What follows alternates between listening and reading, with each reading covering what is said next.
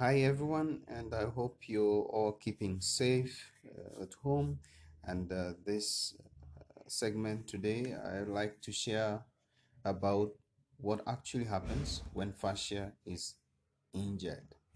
Okay, so one of the important functions of fascia, so we said earlier, fascia is a connective tissue that enwraps, perforates, and you know distributes and redistribute tension throughout the entire body. So one of the important function of fascia is to absorb and disperse forces that act upon the body. So these forces could be either a force of gravity, it could be even life's daily aches and pains that eventually create emotional stress and as well as a physical strain or physical tension. So sometimes the body receives more force than it can withstand. So this could be either a physical trauma, also could be emotional trauma, and these actually are things that end up manifesting as forms of strain in our bodies. So the injury can be either by force invading the body. So these forces, for example, can be due to accidents, falls, uh, puncture, lesions in our body, and sometimes the forces that act upon our body, especially over a long period of time. So think about things like poor posture, a series of injuries. So maybe you're playing a certain event or you're playing certain kind of sport and you pick an injury, repetitively picking an injury. So all this will cumulatively be things that are invading your fascial tissue, and eventually these are things that lead to body strains, and we end up getting pain and disturbances in our mobility.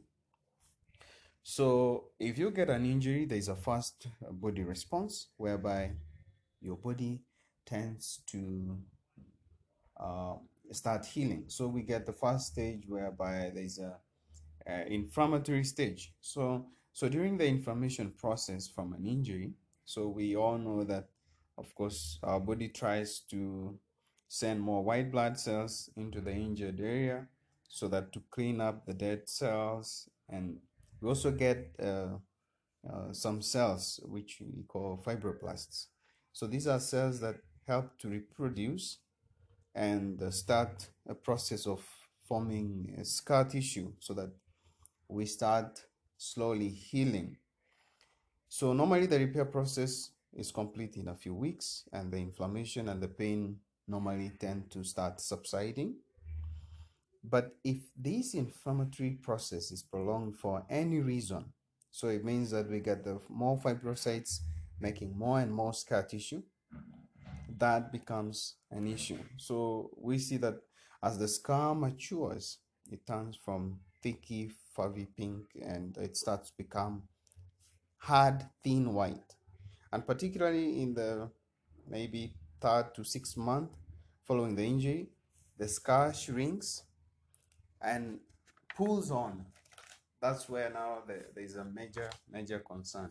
So it starts to pulls on whatever that is nearby, the proximity of the injured area. So think of if the area is near, so we are talking about the area where the scar tissue, if it's near nerves and blood vessels, then that can create a pool which creates nervous symptoms. So maybe patients are experiencing numbness, they start experiencing tingling sensations, pins and needles. Okay. So if this happens, so we see a lot of nerve interferences and all sorts of symptoms. Could be an area of pain, it could be all sorts of things. But also if this scar tissue happens on areas where there's a lot of circulation, so then we get that it starts to impede circulation and as well restrict muscular movement.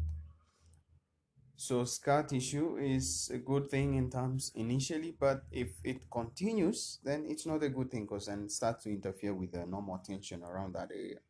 So over a long time, the various injuries a person collects may eventually take up much of the slack in the fascia tissue or the fascia wave, and this begins to create symptoms. So we see a lot of loss of flexibility and as well as postural changes. So those are key things that obviously you see if there is a restriction in the fascia tissue. So another way chronic pain, develops is through habitual storing of emotional stress within the body, and this is really important. More often, the stress pattern will not be the primary cause of pain, but a stimulator of the pain. So habit of storing stress in the neck, for instance, tends to lead to chronic headaches, facial and jaw pains. People who react to stress by getting upset, especially, tend to develop stomach acid, and which in turn tightens in the breathing muscles, which of course in turn take up a slack in the chest and shoulders, leading to them having rounded shoulders and a bit of anterior head carriage, where the head is forward in relation to the shoulder posture. So the tension habit in the lower abdomen as well has been shown to be associated with the chronic diarrhea, constipation, spastic bowel, or painful conditions of the reproductive organs, and all contribute to the tightness of the lower back. So here I'm talking about the emotional stress from the injury. Yeah, so a lot of counseling and therapeutic education is very important for these patients, so that to help um, the body to get over the past traumatic experiences. Yeah, and very interesting that since all these are invisible on x-ray film and other diagnostic tests, injured fascia will often be misdiagnosed, yeah, and frequently missed as a possible cause for the so-called incurable or chronic pain. So the conditions may persist for years without any explanation or even any cure. If it's often it's often misdiagnosed for arthritis, bursitis. Some end up being diagnosed of rheumatism, peripheral nerve damage, poor circulation, old age. Even some cases, if it's really bad, they think it's a psychosomatic pain. But these are all injuries that are resulting from the changes that do happen when the fascia is injured. Okay, so if you have any of this been diagnosed of arthritis, then it means uh, you could benefit a lot from myofascial treatments, and you could benefit a lot by seeing a fascia therapist for your problem. Okay, thank you so much. Hope this is educative enough. And be safe, stay at home, wash your hands with running water and soap for at least 40 seconds, and be safe.